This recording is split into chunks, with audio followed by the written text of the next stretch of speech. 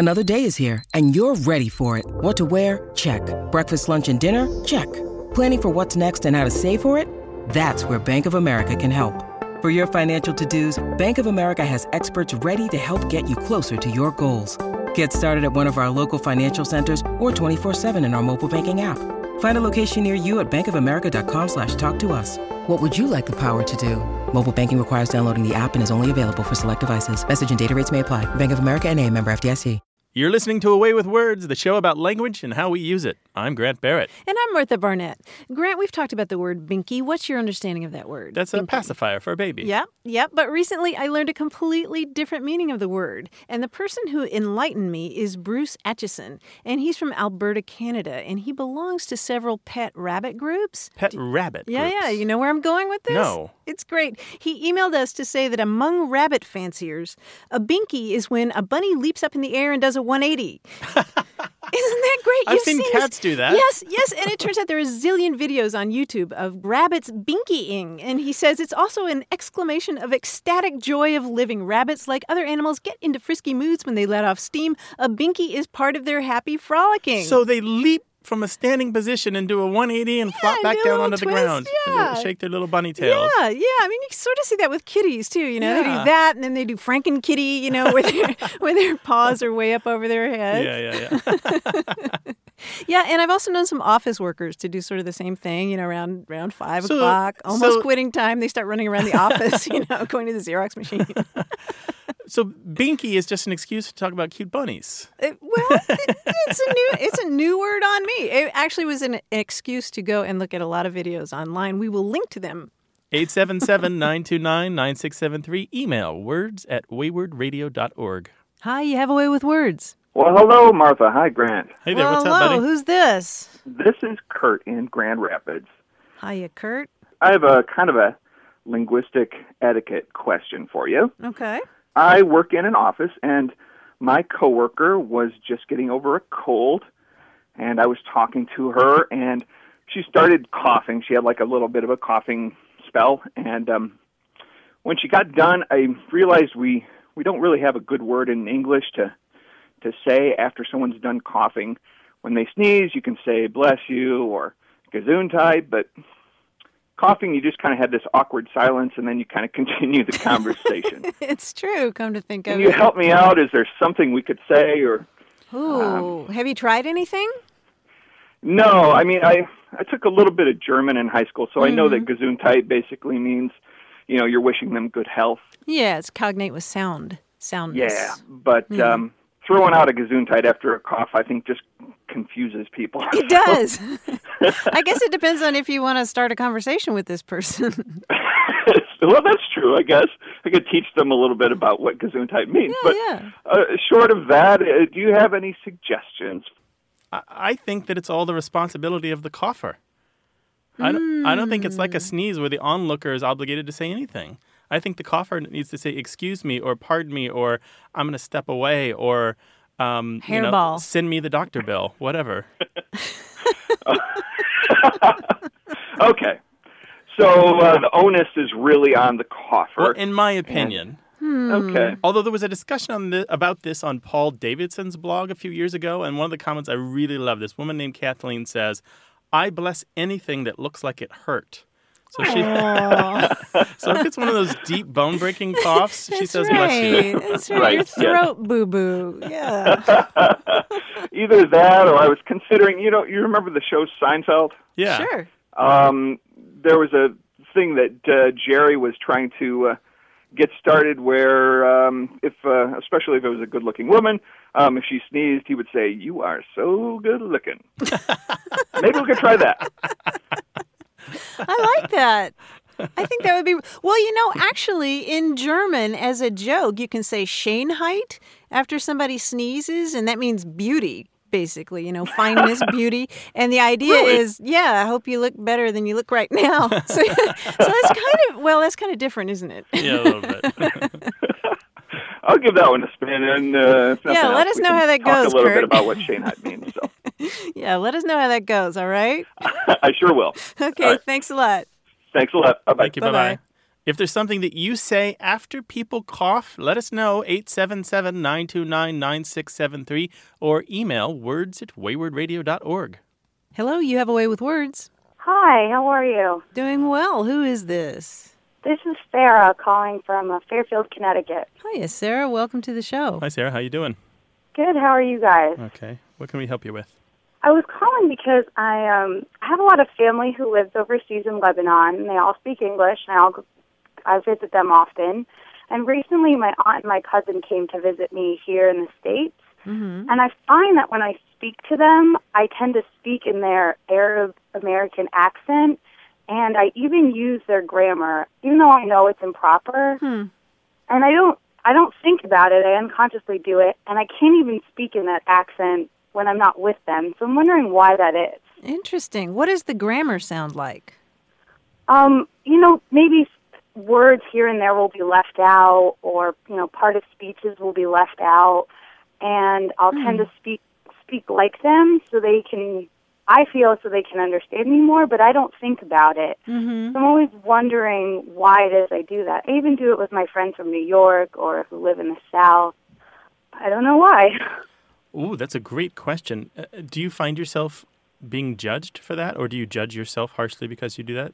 I don't often judge myself. I feel when I speak to my friends from the South or New York, I kind of feel rude because I think that I'll pick up their words and not intentionally do it. But when I speak to my family, I never really judge myself or am worried about it. You're just sort of a linguistic chameleon.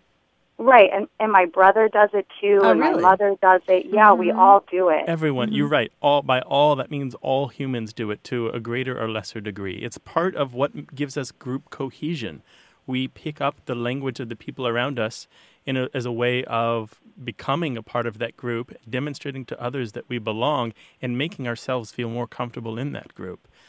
It is a natural, normal human thing to pick up the accents of the people around you, particularly family, particularly if there's a strong emotional connection there. I asked you whether or not you were being judged because sometimes people who don't understand that that's normal think that those who pick up accents easily are fakers or posers or are pretending to be something that they're not. And there may be cases of that, but by and large, people who do this, it's unconscious. They're not even thinking about it. They're just doing what is the natural human thing to do, which is to speak like the people around you. It's normal. Wow, that's great to know, and I think that emotional connection makes a lot of sense since it's my family, and I really do speak like them a lot. That's great. Yeah. Yeah, I mean, when I go back to Kentucky, my accent gets more and more and more Southern every time. Or if I'm tired or angry or... Feeling romantic is the other one. I was going to say inebriated, but no. Tired, angry, drunk, or feeling romantic. Those are the conditions under which your authentic accent comes out. So go forward, Sarah. Do this with just feel full comfort and that it's a fine thing to do. And Yeah, it's going to make isn't your it? family actually feel more comfortable. The human response to somebody who sounds like us is to like them more. And so that's part of the reason that we do this.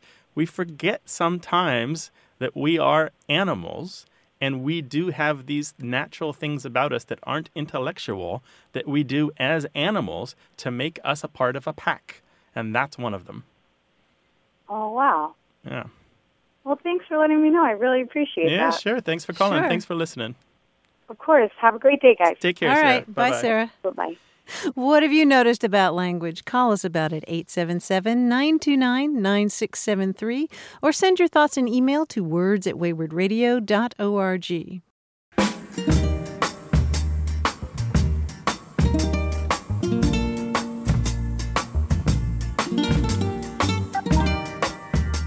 Grant, do you know what a purple squirrel is? No. I just learned this term from Jeff Lutley. He's one of our listeners in New York City, and he does headhunting, recruiting.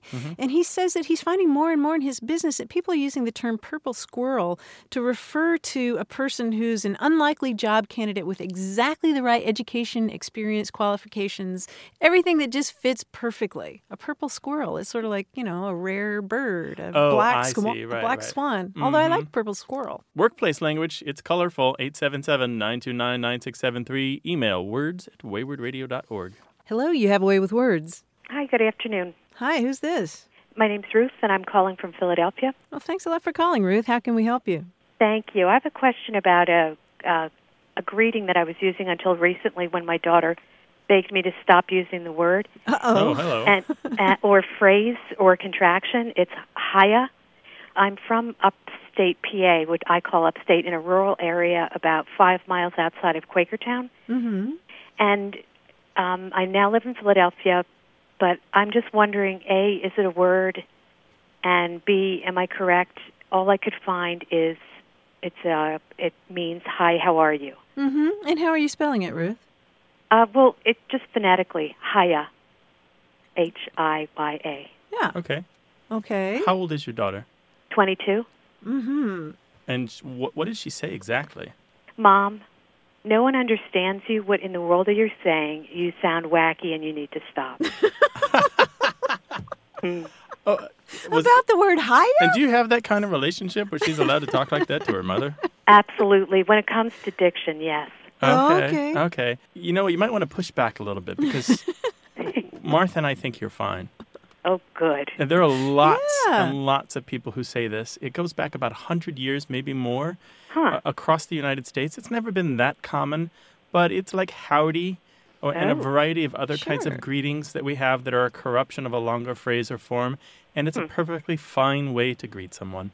Oh, I mean, great. I don't think you would go to Buckingham Palace and say, "Hiya, Queenie." But, Right. Right. You curtsy first. Yes. And then say, "Hiya, Queenie." Does it? So is it a? Since my family's from Brooklyn, does it have any connection to New York, or No. is it just a backwoods? No, kind of a I'm looking. thing? There's evidence for this both in the Dictionary of American Regional English and in the Oxford English Dictionary.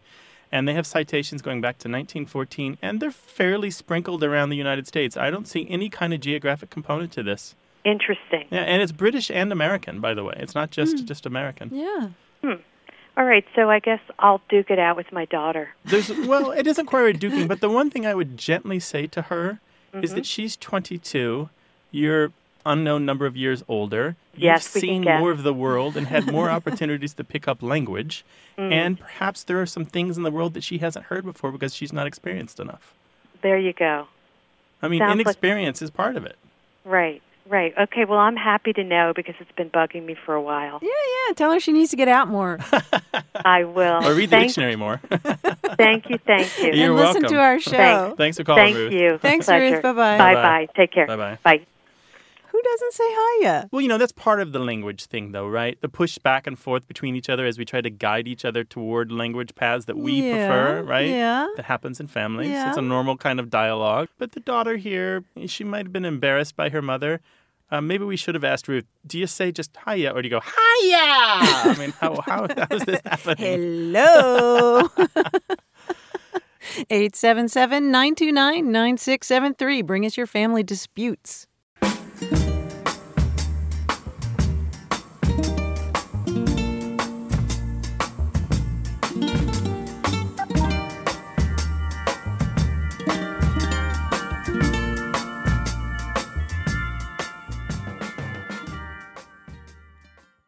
Hey, we've got something special for those of you who love our show but could do without the ads. That's right. Imagine a way with words, the same engaging conversations, the same deep dives into language without advertising interruptions. We're talking about our ad-free podcast feed. It's sleek, clean, and it's just for our supporters. It's at waywardradio.org/ad-free. It's inexpensive, easy to sign up for, and works with all major podcast apps like Apple Podcasts and Spotify. It's an affordable way to support the show and get a seamless listening experience. And if you're feeling generous, why not give a subscription to another Away with Words fan? That's waywardradio.org/ad-free. Sign up today. Your support means the world. waywardradio.org/ad-free. Thank you. You're listening to Away with Words. I'm Martha Barnett. And I'm Grant Barrett, and we're joined by John Chinesky, our quiz guy. Hello, John. Hi, Grant. Hi, Martha. Hi, I'm John. back. What's up, Good. buddy? What'd you bring me? Well, I brought you a little something. I think I brought you a little puzzle that you'll like. You know, I've been working at the Museum of Mathematics lately, and I don't spend as much time with my kids. But fear not, for I have soaked for so long in childish riddles that all my riddles are childish. Okay. For example, what sort of wild party would a sheep throw? A ball. A ball or an even wilder party? A bacchanalia. A bacchanal. Right, a bacchanal. Right. We're off to a rolling start because all of the answers to the following riddles will begin with the sound made by an animal. Oh, the sound. Ready? What's a cow's favorite movie starring Cher? Moonstruck. Moonstruck is correct. I was trying to do it like a sheep. That's wrong. We're cloning in here. This is going to be a wild ride. Here we go. What would you call a big building dedicated to the history of kittens? Museum. A museum is right. What kind of informal performance by folk singers do barn owls prefer? Hootenanny. Hootenanny is right. Hootenanny. Good. What do you call it when a crow inspires an incident that attracts great public attention? Not all of these are too easy. A cause for... Cause for alarm. Cause for alarm. Well, alarm might be one, but yeah. Raucous. Oh, no, I don't know. What's the clue again? A crow inspires an incident that attracts great public attention. It's caw, right? It is caw, and had the word cause is correct. Cause celeb. That's it, a cause celeb. Very Caw good. celeb. A cause celeb. What about this? What kind of five-masted ship do golden retrievers sail on? No, but that's an amazing clue. Yeah. Well, a bark. Those Nicene barks of yore. What kind of ship do you know that begins with the sound bark? Do you know bark. this? Oh, well, yeah, there is that. But I'm thinking of a five-mast. I don't think barks are five-masted. I think it's 4 to 6-masted. It's called a barkentine or a barkentine. Okay. New word to me. I did not know that There you one. go, barkentine, yeah. What large East Asian country is a popular destination for baby chicks? It's cheap, but I know. No, it's not cheap. Oh, it's not? Yeah. What do baby chicks say? They peep, but Peep. peep, peep, peep, peep, People's Republic of China. That's the People's Republic of China is correct. Oh man, peeps. Okay, getting a little scientific on you now. Here we go. A little Scientific? medicine, medicine for you. Here you go. A little medicinal Oh my here. gosh. What compounds released during allergic reactions were discovered by a snake? Antihistamine. Histamines is right. Oh, histamines, right? Yes. The What French ham and cheese sandwich is popular with toads? Croque Monsieur. Croque monsieur is correct. What kind of boring, difficult, yet unimportant tasks do we usually assign to hogs? So hogs oink or snort Or root or snuffle. snort. Did we Boring say or snort? repetitive tasks that we give tasks, that yes. we give to hogs, assigned to hogs. And Grunt work. grunt work is right. very Thank good. you. Thank you, I John. think it's my perfect impersonation of a hog that brought that one around for you. my spell is finally having It effect. was. I think the barn doors have been unleashed and there's no way to get these horses back in. I've made you guys too silly, but I'm just going to get out of here. So take care, guys. Is This that was it? fun. That's it. That's Oh, it. You're one done. of Yeah. those. That was a Oh, great sorry. one. Come Oh. on, Dr. Doolittle. I'm going to share all these with my son. Terrific. I hope you love Thanks, John. That was a great Excellent. one. I know people were playing along at home. them. Thanks, Grant. Take care. Thanks, Martha. Bye-bye. Thank you. We know you love the quiz, and we know you love language. Give us a call, 877-929-9673. Email us at words@waywardradio.org, and find us on Facebook and Twitter. Hello, you have a Way with Words. Hello, this is Anne. Hi, Ann. Welcome to the program. Hello, Anne. What can we help you with? Where are you calling from? Well, right now I'm calling from Warren, Vermont, but I live in Burlington, Vermont. Okay, very Okay. good. What can we do for you? Well, I have a question that is partially a word question and partly, I'd say, a psychological question. Okay. I am curious about why it is that people often, when they are accepting some great honor or award, will often say that they're humbled. Because it seems to me that it's the opposite, that actually they're honored. And that you're humbled when when you've worked for 30 years and you never got the award. That's humbling. And I completely agree. Well, what is up with that? It drives me crazy. Wait. Let's explore this. You too. What do they follow it with? If they are saying, I'm humbled to receive this award when I'm surrounded by all these other people who made this happen, I'd like to thank Joe and Jane and Jill and John and all the other. So there's a kind of humbling where you're surrounded by greatness and you're admitting that it wasn't you, it was other people. That's being truly humble. No, I think when somebody says, I'm so humbled by this, what it sounds like to me is, thank you for coming back down to my level. If they say I'm humbled, Oh. But, I think it's calling attention to the award, whether they mean to or not. It bugs me like it bugs you. If they didn't say that, you would say that they should say that they are honored. Yes. Okay. I think they should say, I'm honored, and I need to honor these other people who also made it possible. Yes. But to say you're humbled, I don't get that. It seems either...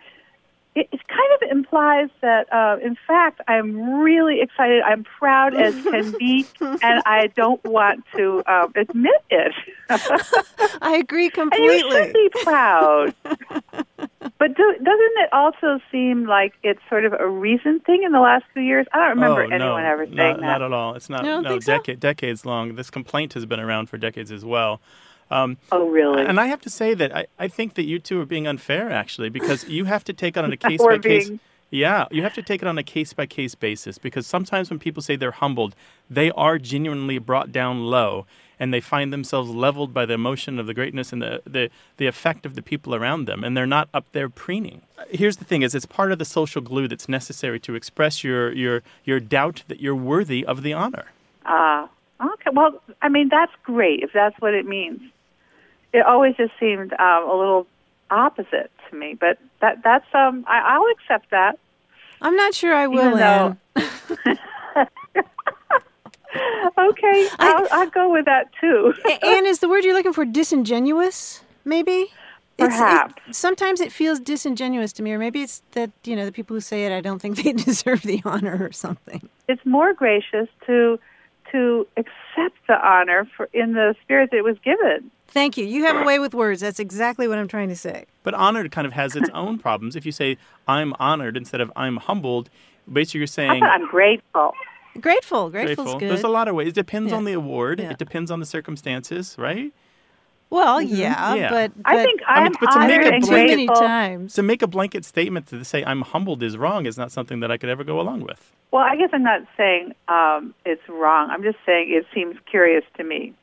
And that it would be maybe more accurate to say I'm honored and I'm deeply grateful and I need to share this with all these other people that made it possible. I think that's very eloquent, Anne. But don't they also say that? That the substance... Let's throw it out to our listeners. Let's see what people think. That sounds good to me. Okay. Well, we're honored that you called, Anne. Thanks for calling, Anne. I'm humbled that you took my call. Take care. Bye-bye. Yeah, really. All right. Okay. Bye. Thanks. Bye-bye. 877-929-9673.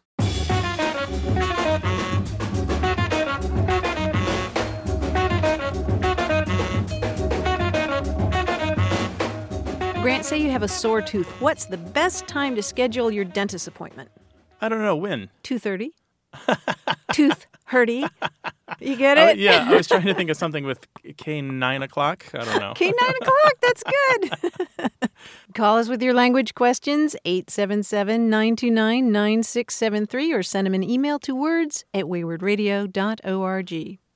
Hello, you have a way with words. Hi, this is Mike from Fort Worth, Texas. Hi, Mike. Welcome to the program. Hi, Mike. Thank you. What's on your mind? Well, I recently attended a family reunion, and I was sitting next to a elderly aunt, and we were having the normal family potluck, food everywhere, and somebody came up to her and asked her if she would like more to eat. And her response was, "Oh, I've had gracious plenty. Thank you." And it was an expression I'd never heard before. And I was curious if y'all had ever heard of this expression and where it may have come from. Great question. Gracious plenty. I know that, Grant, that goes back to at least the mid-19th century, and it sort of has a whiff of that. To the early 1800s, at least. Yeah? Mm-hmm. Yeah. I've seen it in translations of Plato. I've seen it in Zora Neale Hurston's work. Mm-hmm. And I don't know that it's particularly Southern, but it has that whiff of a time when people were more... I don't know. Maybe I'm being overly nostalgic. No, I think you're right. You didn't just say, "No, I'm fine, thanks." Yeah, or I'm full, or I'm stuffed. Yeah, you were a little more elegant in your phrasing when you told people that you were satisfied and your belly was full and your plate was empty, and that's how you liked it. Yeah, it sort of reminds me of that expression that we talked about that you hear more in Canada about my sufficiency is suffoncified. Yeah, and there's another one. Elegant sufficiency is often a response as well, Mike. It's almost always at these big get-togethers, Thanksgiving, the church supper, preacher comes over for dinner, whatever. There's a conversation happening, and person A says to person B, "Do you want some more fried chicken?" They're like, "No, I've had gracious plenty, thank you very much." So it's in this kind of ritualistic offering and refusal that we have. All humans kind of have this, the ritualistic offering of more and the ritualistic refusing of more. So, well, it was something I'd never heard. Similar to what you mentioned, most responses that I've heard are "I'm full, thank you," or even more Southern, "I'm full as a tick." Things full like that people would say. That one's not particularly elegant, but very colorful. You might hear that from your nephew rather than your elderly aunt, right?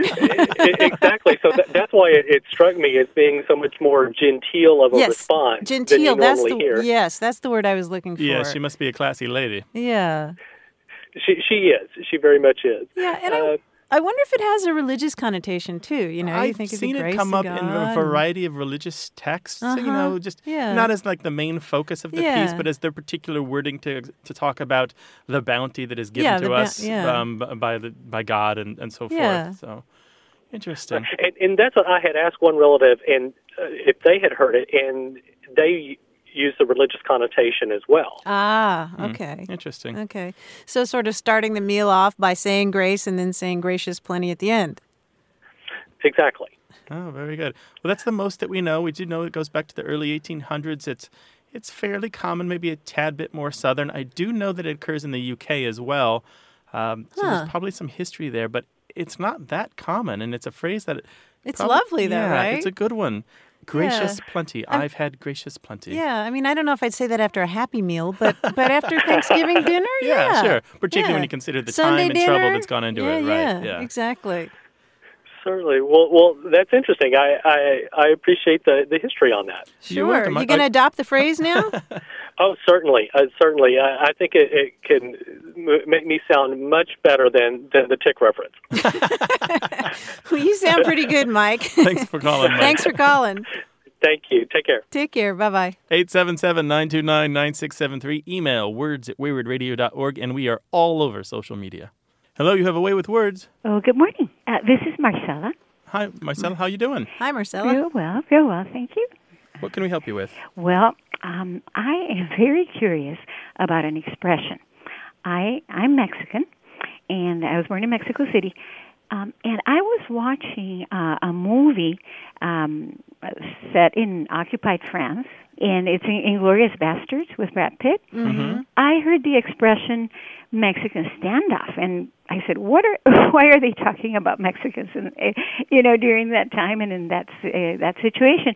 And it was a scene where Brad Pitt, who's Lieutenant Aldo, the American Lieutenant Aldo, is negotiating with a young sergeant that is German, and the sergeant is on a basement, in a bar in the basement, and he's saying, "Okay, I'll make a deal with you. I'll come down with no guns, and you give me the girl." Mm-hmm. And so he's coming down the stairs, but he sees the German aiming at him, and he says, "What do you mean? This is not the deal." this is a Mexican standoff. So the German says, no, it's not a Mexican standoff because you need 3 people for that. And he says, well, if you fire at me, then my people are up there with a grenade, and then they'll fire at you. So I got very curious, and I looked it up. But most of the discussions online were about the logistics of a Mexican standoff. I did find a few because I wanted to know why the adjective Mexican. Yeah, why Mexican standoff? Yeah. My question is, what do Mexicans call that? Well, see, here's the thing. I went back and I realized that you have options for languages on the rented movies. So I put it in Spanish. Oh, excellent. What did it say? And what it said was Punto muerto? Duelo. Just a duel? Duel. Nothing is conclusive. But these are some of the things Marcella, that I think we can help you with this. Oh, okay, great. I think we can short-circuit some of this. Oh, great. One of the things that's funny about that scene in the movie is that what Mexican standoff means actually is in dispute in English. There are a lot of different meanings. Yeah. Some people think a Mexican standoff is where you manage to get away alive. Some people think a Mexican standoff is when you have a gun in your face and there's no way out of it, and whether you're armed or not. Some people think it's just when there are 3 people having a stare down, each one holding a gun, pointing at another person, and each person having a gun pointed at them. So there's lots of different definitions here. But the Mexican in the phrase, that's where we run into some interesting kind of like cross-cultural conflicts, because there are a number of phrases in American English that include the word Mexican that suggests something other than the best possible situation. Yeah, there's kind of a derogatory term. Yes, exactly. Right, and in this case, what is usually meant by Mexican standoff is that you, when faced with a difficulty, you ran. That you just escaped, you got away. I think of it more as a stalemate, though. Yeah, like but they had it. That's the thing is like the canonical Mexican standoff though is the one where it suggests cowardice on the part of the person who gets away, and then it's become modified over time as we grow a little more sensitive to language, just to mean stalemate or even just a plain old standoff without any kind of Mexican at all. Right. The earliest use of it that we know goes back to baseball and the idea of a pitcher getting out of a game without getting out of a doubleheader, having won one and lost the other. Right. But yeah, it carries a whiff of condescension and prejudice, and you might have thought that it goes back to one particular event, like, I don't know, the Alamo or something like that.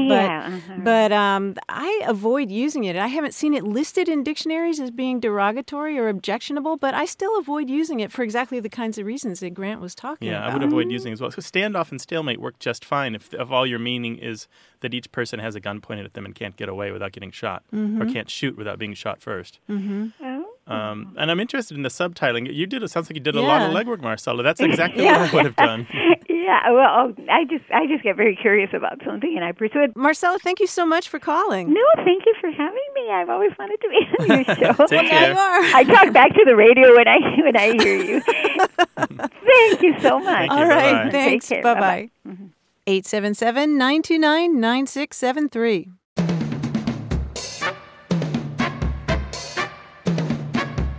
More of your questions about language. Stay tuned.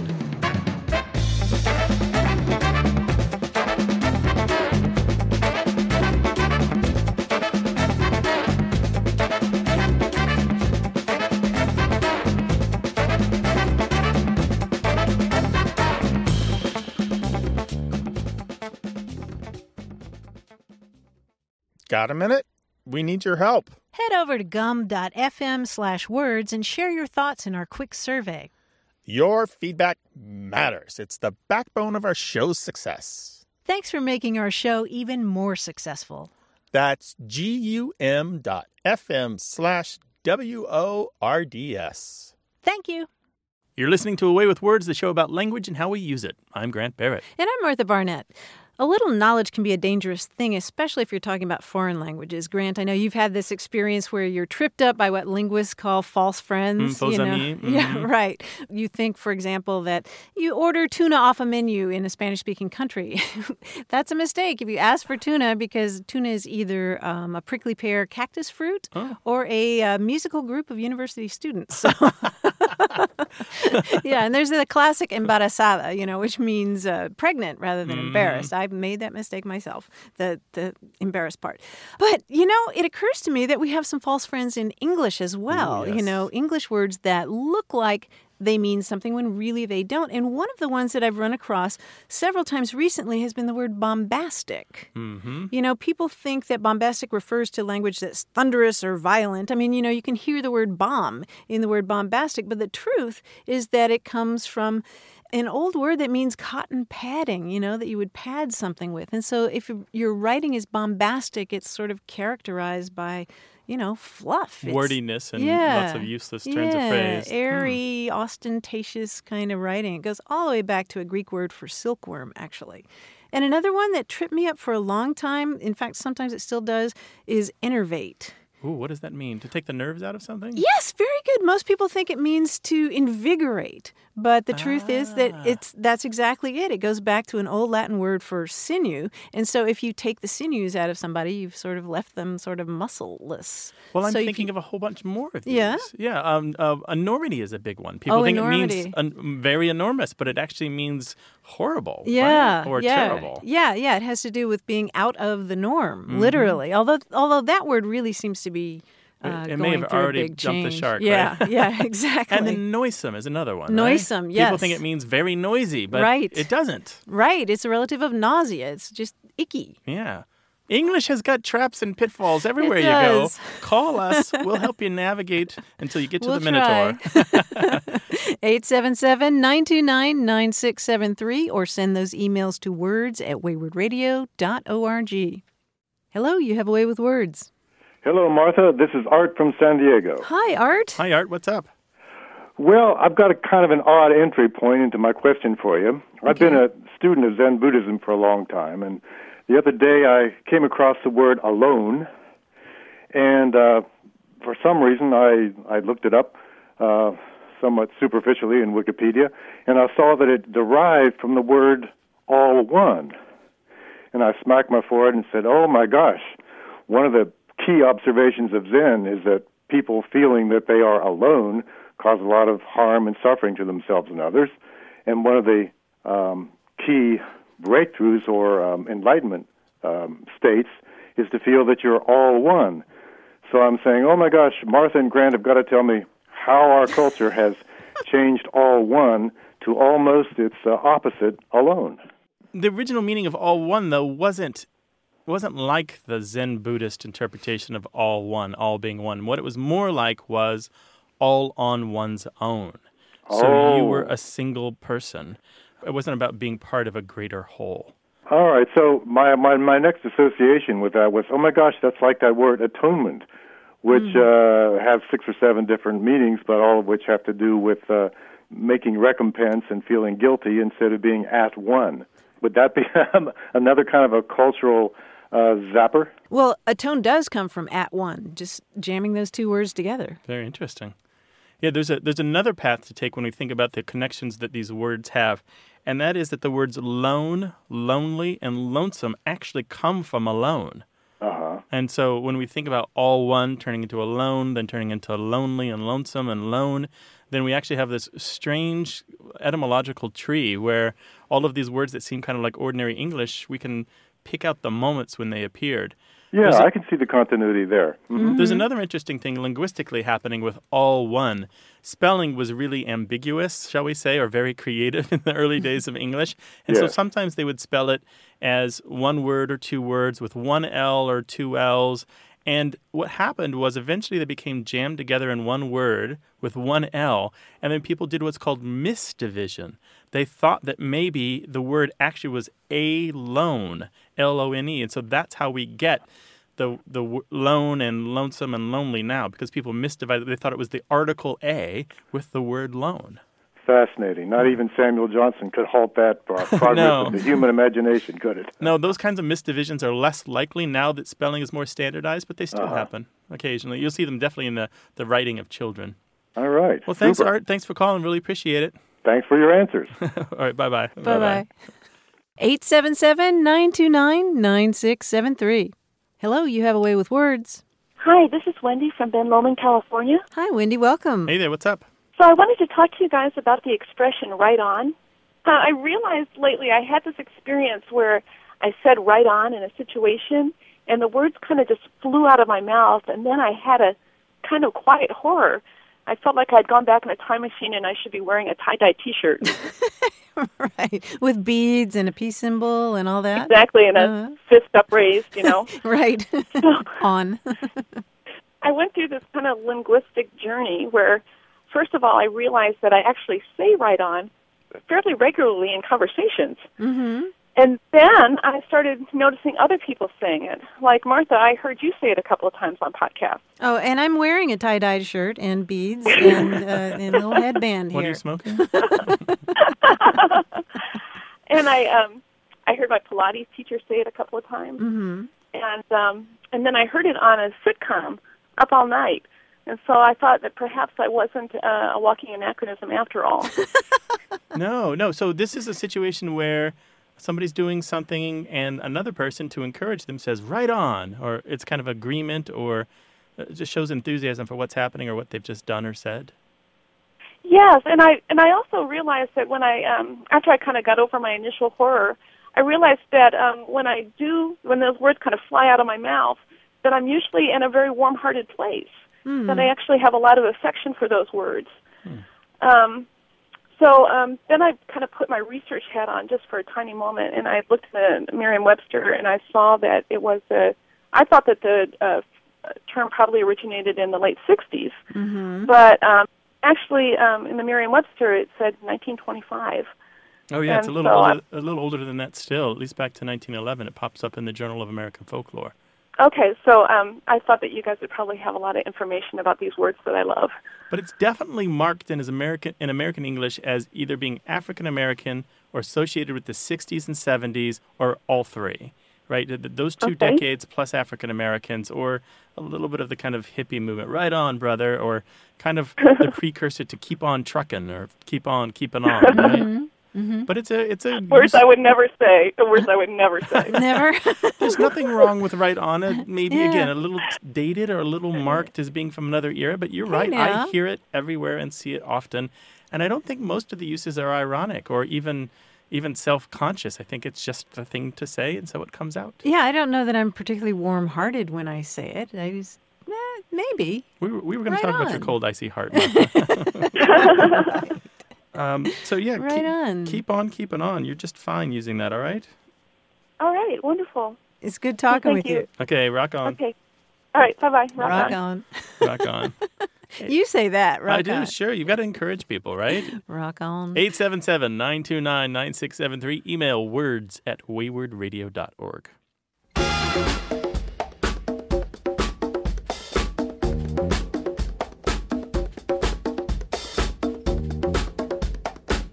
Remember when Kathy called us from someplace in the South and she wanted to talk about names for big mosquitoes? Yes. And remember one of them was gallon nipper, and we were laughing about the idea that they nip you and take out a gallon? Mm-hmm. Well, it turns out that Del Suggs wrote us from Tallahassee, and he says that gallon nipper is actually a term for a really large mosquito. That's GALLINIPPER. They're called gallon nippers. And so I looked this up, and it turns out that there are all kinds of variations of gallon nipper, this name that goes back to the early 1700s, like golly nipper, gully napper, gur nipper, ganipper, gabber nabber, galley whopper, and granny nipper. Granny nipper. Gotta have an extra sharp beak for that. That's Saurophora ciliata. That's the name of the insect. So how big is this thing? Like the size of a robin? Boy, I saw some photographs online. Almost Really? as big as a robin. Not quite, but they're bigger than mosquitoes. They are nasty. Well, send us your nasty language, 877-929-9673, or email words@waywardradio.org, and find us all over social media. Hello, you have a way with words. Hello. Hi, who's this? This is Nelda. Hi, welcome to the show. Hi, Nelda. Thank you. Well, I have a question. I have a sister who's left-handed, and I got to thinking about her being left-handed. And I know they're called southpaws, and I wondered why right-handed people are not called northpaws. The word Northpaw does exist, but it's sort of a jokey opposition to Southpaw. The word Southpaw has been around since, the mid-1800s, and Northpaw came along a few decades later. But you don't really see it that much, and I think that's because right-handed people, righties, like you're right-handed, right, Grant? Yes. Yeah. We righties are the default. Right. So we usually don't have special terms for the ordinary people. We have special terms for the outliers and the exceptional ones. Do we have an east paw and a west paw? The strange four-handed person? No. Not that I know of, no. But we do have several terms for left-handers, right? We have southpaw. In Australia, it's Molly Duker. But usually you'll find throughout language, and not just in English but in other languages, it's the exceptional people or the exceptional traits that get the special linguistic treatment. Yeah. Either that or we just chase them out of the village. Well, when I asked my sister this question, she said they're not called North Paw, they're called Wrong Paw. I see. So she's a left-handed activist, is she? Uh-huh. I guess she is. Except for righty and right-hander. Yeah, I don't know. I don't know of a single term for right-handed people that's kind of exciting or even slang fun. Really, not at all. Yeah. And, if you talk about dexterity or dexterous, that comes from the Latin for right. I mean, it's a positive term. And the Latin word for left gave us the word sinister. Right. The idea if you're left-handed, there must be something weird or unusual about you. I don't think you were actually burned at the stake or anything. No. But eyebrows were raised. Well, I'll have to tell her she's sinister then, huh? Yeah, I think you should. See what she says. All right. Thanks for calling, Nilda. Bye-bye. We didn't talk about the fact that the word southpaw got reinforced by baseball because of the idea that you would put batters facing east. That's the way they would arrange the diamonds so that they wouldn't be looking into the afternoon sun when they were playing. And so if the pitcher is on the mound and the batter's facing east, then a left-handed pitcher would be a southpaw. Right, and left-handed pitchers are harder to hit if you're used to right-handed pitchers. Exactly. Oh, interesting. 877-929-9673. Email words@waywardradio.org and find us on Facebook and Twitter. Hello, you have a way with words. Hi there, this is Kit Headley from Dallas, Texas. How are you? Hi, Kit. We're doing well. How are you? What's up? I had a little question about my wife, the art teacher. Okay. She's got a little bit of a thorny relationship with the word. It's a word that I would pronounce crayon, and as a kid I pronounced crayon as if it was spelled C-R-A-N. But she's got a way of pronouncing it that I've never heard before. Okay. Oh, what is it? She always says, unless she puts a whole lot of effort and thought into it first, it tends to spell out as crown, as in King Arthur. Crown. Crown. So hand me the purple crown. I want to color this picture. Exactly. Or since she's, like I said, she's an elementary school art teacher, so it tends to come up a lot. Yeah, I guess so. And so are you from Dallas? Actually, she is from Houston, and I was originally raised in Portland, Oregon. Mm-hmm. So we've got a few of those little differences, but this is one that I can't peg down as far as a southern thing or anything like that. And I've even asked her mother about it, and she's got no idea where it came from. Well, we have in American English 4 or 5 different pronunciations of the word C-R-A-Y-O-N. We do indeed. Yeah, and it's super interesting. Crayon is the most common one. It's the one that you'll find listed first in any good dictionary. But as far as spelled, I mean, that seems like it makes the most sense. Yeah, you say that, but English is a tricky little one. I was going to actually call it names, but English is misleading. Don't call English names. But there are a lot of really crazy pronunciations. Not crazy. They're perfectly fine. But they're dialect pronunciations. Yeah. And they conform to geographic boundaries and historical kind of pathways of getting people to a new place. So some people say cran. Some people say crayon. Some people say crayon. And some people say crown. And so, really? Yeah. So this is a real thing? It's a real thing. Yeah, it's not just your wife. Yeah. That's kind of what I wanted to hear because, I mean, she's been a little bit, I don't know if embarrassed is too strong a word for it, but she tends to, nowadays she tends to go with colors instead of crayons. She just avoids the word completely. She does. Which I'm sad because I don't want to lose it. I think it's cute. It's adorable. Yeah. It's adorable. Yeah. It's one of those things, it's really hard to get if you don't say it, it's hard to get your mind around it. If you say crayon and you hear somebody say crown, it just sounds plain wrong. And you kind of are frustrated and flustered and like just can't get your mind to it for a minute. But I love your approach, Kit. To think of it as adorable first is a great first step to accepting it and going, okay, I need information. Who else does this and why? Right? Yeah, exactly. Yeah. So we don't know why. But it does tend to be what's called a Midlands pronunciation. This throughout the middle of the United States. Let's say the northern part of the South and the southern part of the North, kind of along the Ohio River Valley down into Kentucky and Tennessee and across to Missouri. And there are speckles of people who pronounce it this way in Texas. In fact, Kit, we can put a link on our website to a fabulous dialect map that will show those different pronunciations, the four that Grant talked about, and then there's a miscellany. There are different pronunciations beyond those. But you can see exactly on this dialect map where crown is distributed for crayon. Awesome. Or I say crayon. Do you say crayon? I say what crayon. Do you say? Crayon. Yeah. Crayon, Yeah. At least I think I do. It's one of those things where when you try to say it right, you do, and then when you're not thinking about it, you might say something else. Yeah. So, Kit, were her children correcting her in class, or was she having conversations with other parents, or? No, I don't know if it had as much to do with the kids as it had to do with probably the other teachers and something like that. And and also it just kind of became within herself too, because she became really aware of it, you know. Mm-hmm. Mm-hmm. Well, it is a tough question, right? Because if you know that it affects people that way, because pronunciation is really, really personal. And if you've heard a word all your life one way and then you hear somebody else saying it a different way, that can be really irritating, you know? So I can see why she might, bite her tongue a little bit. Right. You might be self-conscious because being in front of a classroom is a little bit of a performance. And so you start to think about the influence that you're having on this audience, these kids, and maybe it makes you second-guess yourself. Yeah. Thanks for calling. All right. Thanks, guys. Take care. Kid. Bye-bye. Bye. 877-929-9673. Email words@waywardradio.org. Things have come to a pretty pass.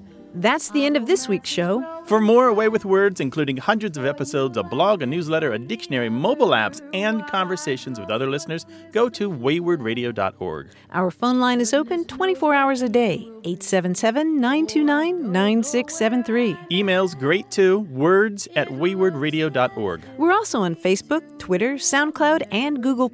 Our production staff includes Stephanie Levine, Tim Felton, James Ramsey, and Josette Hurdell. Away with Words is produced and distributed by Wayward Inc., a nonprofit supported by caring listeners and sponsors. Just as we do, they believe in lifelong learning, better human communication, and the value of a thing well said or well written. The show is recorded at Studio West in San Diego, California.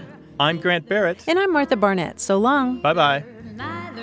Let's call the whole thing off. You like potato and I like potato. You like tomato and I like tomato. Potato, potato, tomato, tomato. Let's call the whole thing off.